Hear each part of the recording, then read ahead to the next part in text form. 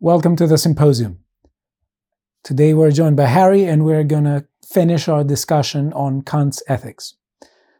Part 1 was really interesting. I really enjoyed it.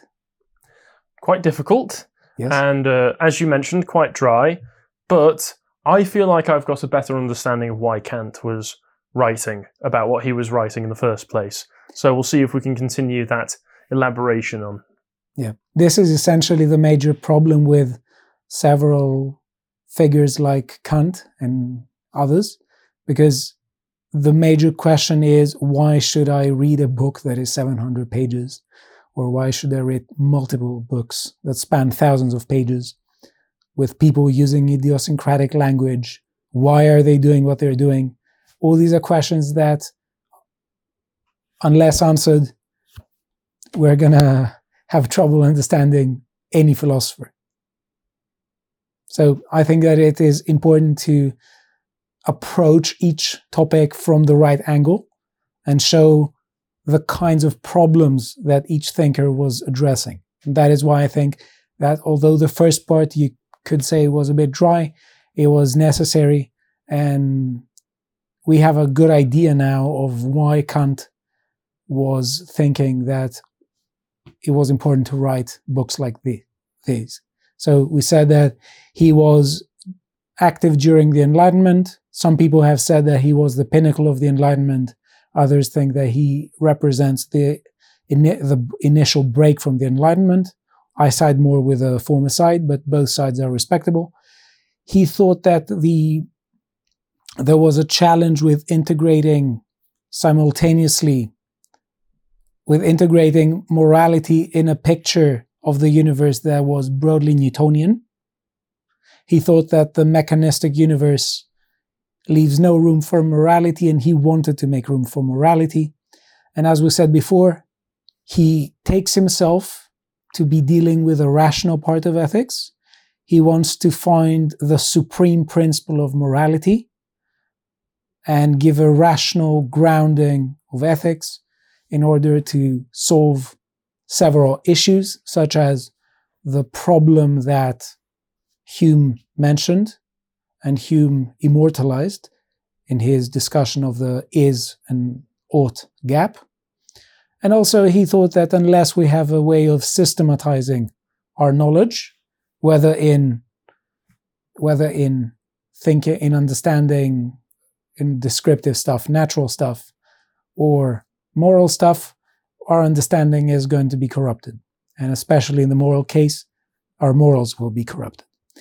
So here we're going to talk about essentially what you may have been waiting for when you listened to us discussing Kant.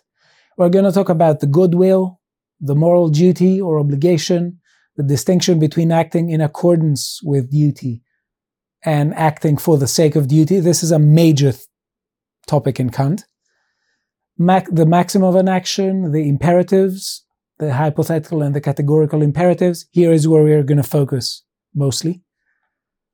Autonomy and heteronomy, the distinction between happiness and deserving happiness, the kingdom of ends, the holy will, the free will, two standpoints, the one that views things from the standpoint of nature or views things as subject to the laws of nature, and the other that views some entities, such as rational beings, as subject to the laws of freedom, that are moral laws that can be violated, unlike natural laws.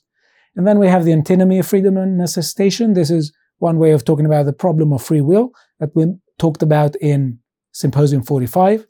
And then we also going to talk about the notion of dignity, because Kant thinks that there's a special kind of dignity in human beings, and he thinks it has to do with our ability to be rational. And many people are pissed off with him about it due to its implications for animals, but also something which I can understand, that there are people who think that thinking that reason is only what gives us dignity robs dignity out of people whose rational faculties are impaired. And he has been criticized endlessly for things like that. Is that more of a modern criticism? I think so, but I don't think that... It sounds like something that would pop up in terms of ableism. Well, I don't know. I really don't know, but I've heard people being pissed off about him about that. So I think we should start with the notion of the will, because for him, the notion of the will is incredibly central. So he talks about the will, about the good will, the holy will, the freedom of the will, autonomous will, and heteronymous will. So all these are really central notions to his philosophy. And they are, you could say, to an extent interconnected. So let's talk about the will as such. He says, it is a power of determining oneself to action in accordance with the idea of certain laws. Also a kind of causality belonging to living beings so far as they are rational. Is how he gives two definitions that are not obviously compatible, but these are two definitions that he uses.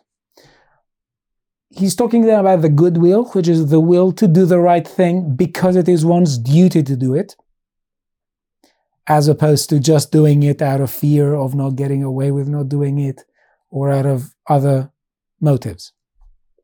He's talking about the holy will, which is the will of a perfect being. And he says that, for instance, a perfect being is a being to whom obligations do not apply, because obligations are normative obligations and they can be violated. It makes no sense to talk about perfect beings as being subject to, let's say, standards of irrationality or immorality. They're perfect, so there's no possibility that they can violate such obligations. Then we have the freedom of the will, that he says something like, freedom is the property of the will when it operates independently of determination by alien causes. And also he says something like, a free will and a will under moral laws are one and the same. Then we have the autonomous will, which is the will that is driven solely by the motive of duty, and the will that becomes a law unto itself. And the heteronymous will, the will that is driven by motives other than the motive of duty. Do you see now what I was telling to you before, that he uses very idiosyncratic language, and it's difficult to see what he means by it unless we really contextualize it. Yeah, because freedom of the will, saying freedom is the property of the will when it operates independently of determination by alien causes, that's put in some rather difficult language, but does that mean basically your decisions that you make without influence from others? Okay, so this is an excellent question. I think that what he says here is that the will should be understood, if it is free, it should be understood as not being causally necessitated by things. So for instance, he would say, and this is the famous problem of free will, that for some reason he mentions, he describes as the antinomy of reason, of freedom and determination. Necessity.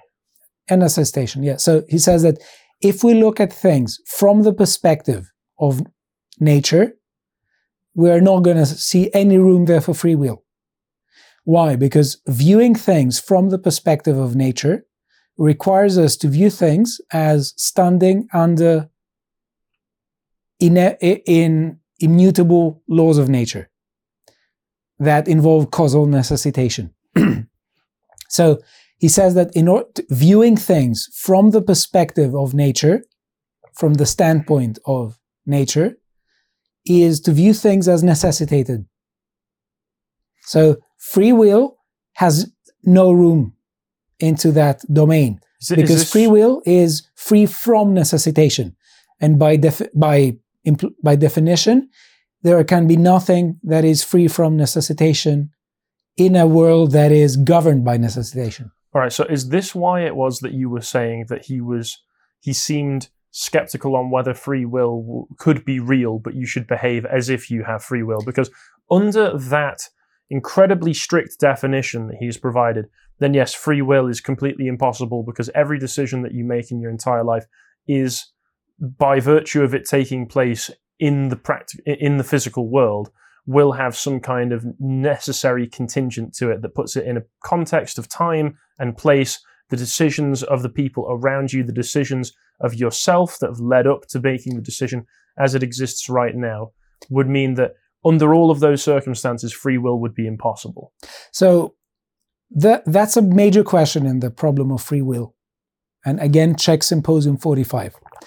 So the question is whether we are causally necessitated to make choices and to act in particular ways.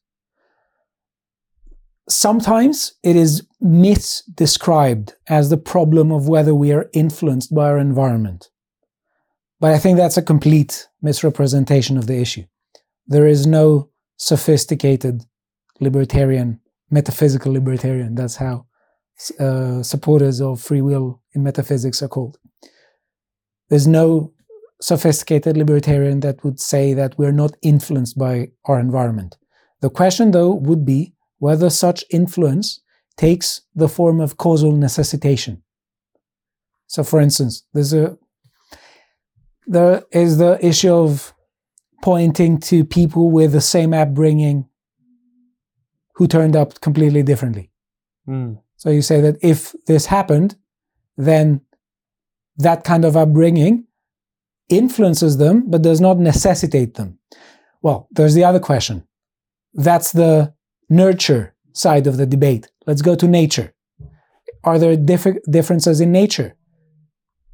There will be some, but are they sufficient in order to explain how people behave differently? And how, for instance, you could say different people behave differently in the same conditions.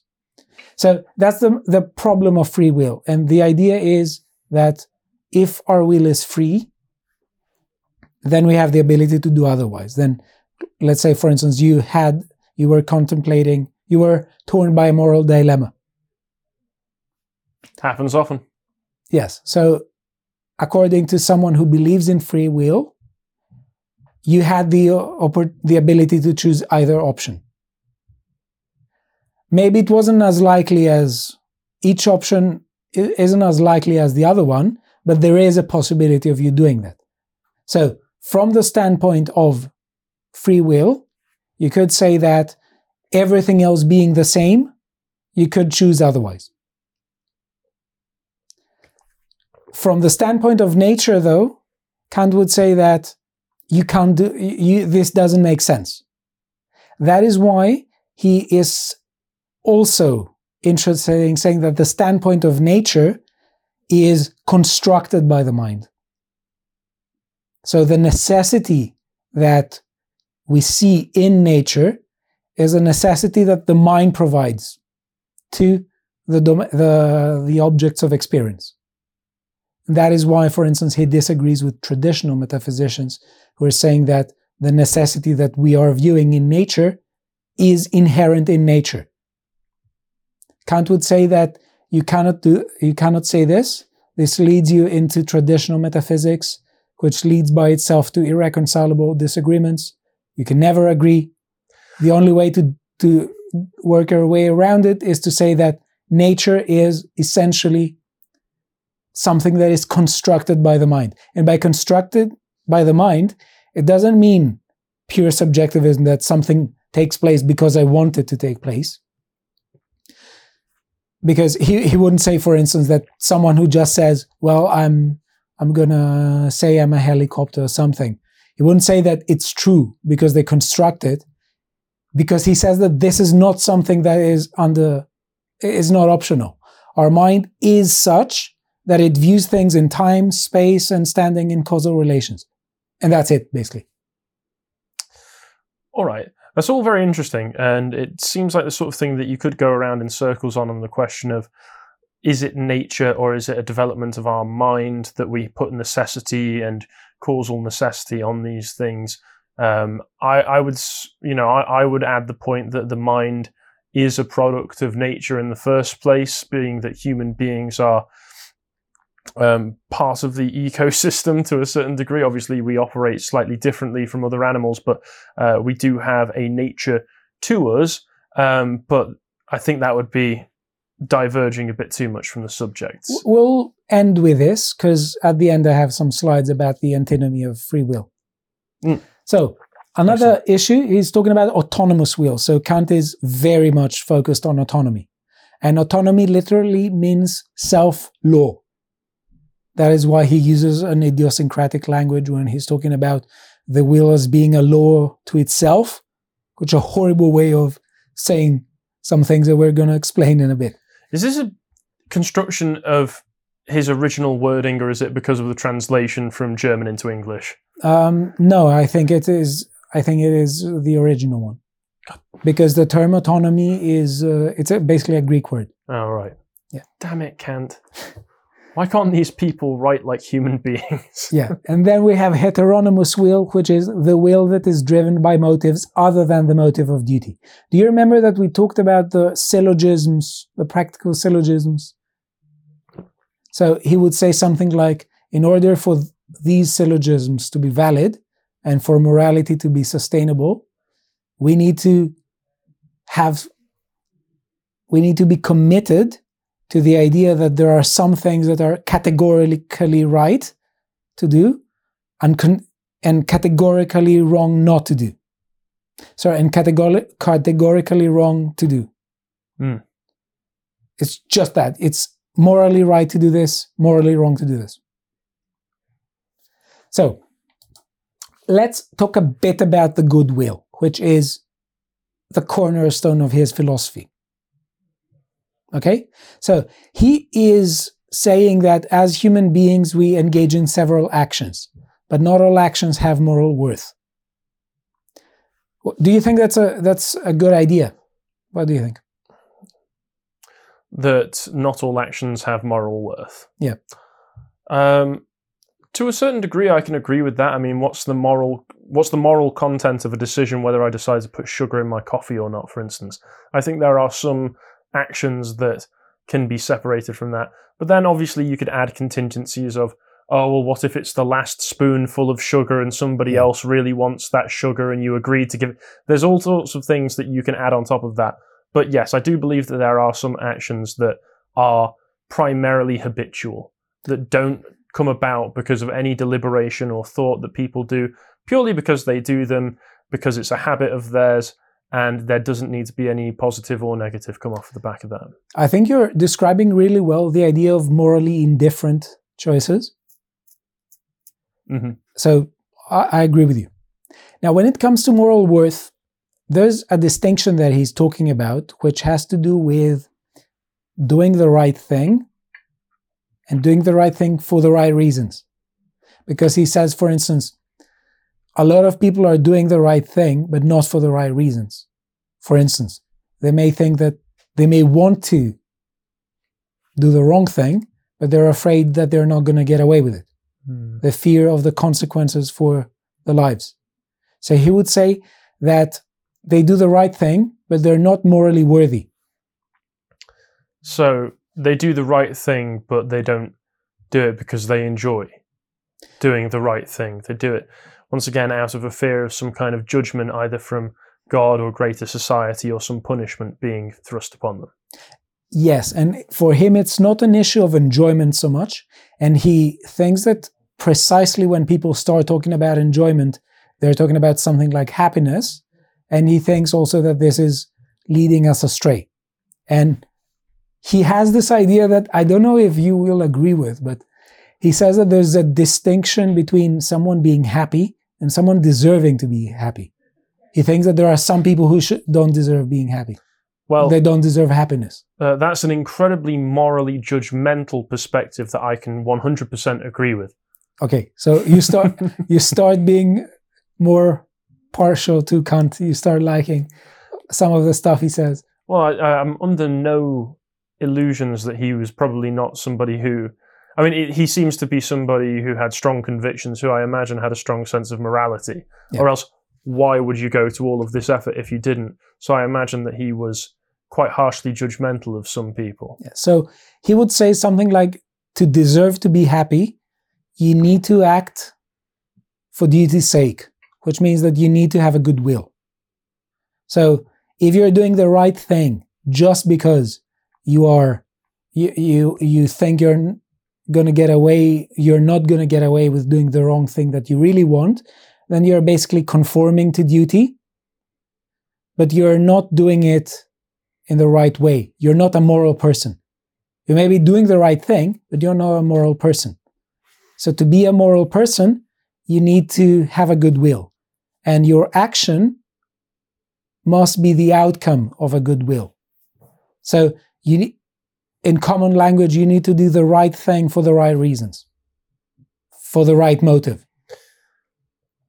I understand where he's coming from with that. What is his solution to this? Because I see this could easily snowball into some kind of social engineering mindset. Because if you believe that people should, I don't know that this is what Kant did say or did believe, but I can easily see this being extrapolated from the statements that you just made.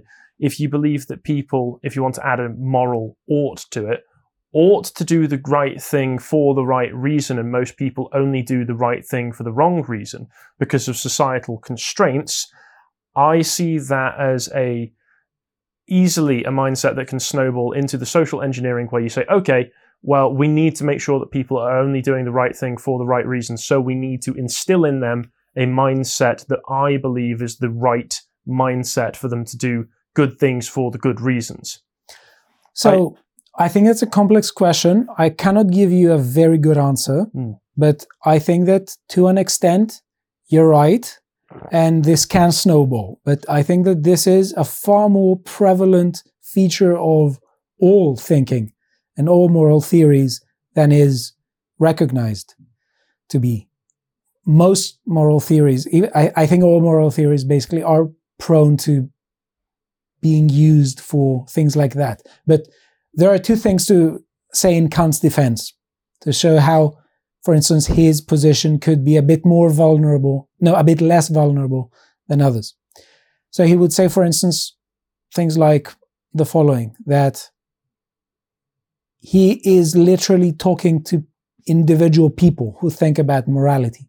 You can never know if someone, you can never fully establish if someone actually did the right thing for the right reasons or because they were afraid. They had any kind of inclination to do something else, but they were afraid of not getting away with doing the wrong thing. You cannot ever establish that, because he also says that in the same person, both inclinations can be present.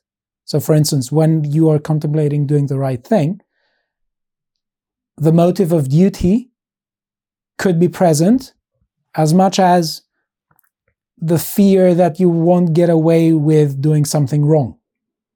So at the end of the day, he would say that you cannot establish it 100% from an external standpoint. It is something to be told like advice for individual people to act in their own lives. That's one thing he could say to defend his position. And the second thing, which we will touch, has to do with treating humanity as an end in itself and the idea of the kingdom of ends that is really important. And essentially it means, it is a fancy way, again, of him saying you shouldn't treat people like objects. It's dehumanizing. And he says merely as objects, because in a way, as he will say, is that in a way you cannot avoid treating people in an instrumental way, but you have to treat them also as beings who do have ends of themselves, purposes in lives, and that is why they have dignity and why they deserve respect. So he says, for instance, if we strike an economic deal, we are, in a way, using each other as a means to promote our economic ends, but that isn't necessarily something that is disrespecting each other. Something like that. So the idea of subverting this point to have, for instance, a government that would come and say, well, these people are not worthy of being happy, therefore I'm going to deprive them all means of happiness and of all their rights, and I'm going to demonize them. I think he would say that this is inconsistent with the idea that human beings are ends in themselves and that they deserve a kind of dignity. I think this is how he would say. But when it comes to conceptual subversion, there are all sorts of ways in which you can twist language and get really weird results. And that is why at the end of the day, I think the most important thing is a kind of self-honesty and sincerity, where we really listen to advice and actually try to see whether it maps into the world and whether it actually makes sense for us, rather than just staying on the abstract issue of concepts and how they change. Does this make sense? I follow what you're saying. It seems that once you get past the initial premise, there does seem to be a number of contingencies that have to be added for it to be able to work in any practical sense. Because, as you mentioned there's one thing to apply everything in the abstract and to rationalize everything using pure logic and deduction, but there comes a point where you have to translate this into real-world actions. And I think I understand that he's being careful to try and shore up some of the premises of the Enlightenment and these syllogisms and such, but it does seem that there is room for subversion, but there's room for subversion in basically every system of thought. So, excuse me. So I think we should carry on. Yeah. Okay. So when it comes to the goodwill, we have H.J. Patton, who was one of the foremost scholars of Kant in the 20th century, and he's explaining the notion of a goodwill. And he says, for Kant, the only thing that is good without qualification or restriction is a goodwill. That is to say, a goodwill alone is good in all circumstances. And in that sense, is an absolute or unconditioned good. We may also describe it as the only thing that is good in itself, good independently of its relation to other things. So this is interesting because it is like him trying to say that it is part of the supreme dimension of morality. There are no circumstances in which the presence of the will to do the right thing for duty's sake is a bad thing. I can see why this has been labelled as a form of transcendental idealism, because this is a very transcendental concept. What it makes it sound like is that the goodwill is a metaphysical substance that you're almost drawing from when you behave in a way that is within the goodwill. The goodwill is its own being that you, once again, that you draw from in some sense. You're correct. And for him, transcendental here means independent of experience. And he does say that experience alone cannot give us any, let's say, moral principle. Why? Because experience is facing the problem of deduction that Hume mentioned. You cannot derive and establish universally valid propositions from finite observations, number one. And number two, you cannot bridge the gap between an ought and an is. So if all you have is experience of the world about human motivation, you're doing practical anthropology that he said we talked about in the beginning. See, to clarify my point, what this sounds almost like to me, have you ever heard of transcendental meditation? Yeah. So as far as my understanding of that goes, they believe that there is something called the unified field, which is at the base level of all existence and creation, that through meditation you can connect to, which will help you to guide your way through your life. This seems to be somewhat adjacent to that, once again. So this is where Kant is pissing off many people. He is using several words in ways that are not very conventional. So, for instance, in his epistemology, he is changing the meaning of words. For instance, intuition in Kant is different than what it was before. And he's talking about, Is his definition closer or further away from the typical layman's use of the word intuition? It wasn't ever a layman concept, but On the way that we use it now, I should say. No, it's different, but both of them are different. But to your point about transcendental meditation, there's a distinction between a metaphysical and an epistemological way of approaching the concept. What you're talking about, the transcendental, is something that seems to me to be transcending the world of our everyday experience. In Kant, it means something that it cannot be grounded in experience. And by implication, there is a kind of link, but he is having trouble to account for it and actually say that this is the case, that the transcendental exists in the metaphysical sense, because he's skeptical of metaphysics. To watch the full video, please become a premium member at lotuseaters.com.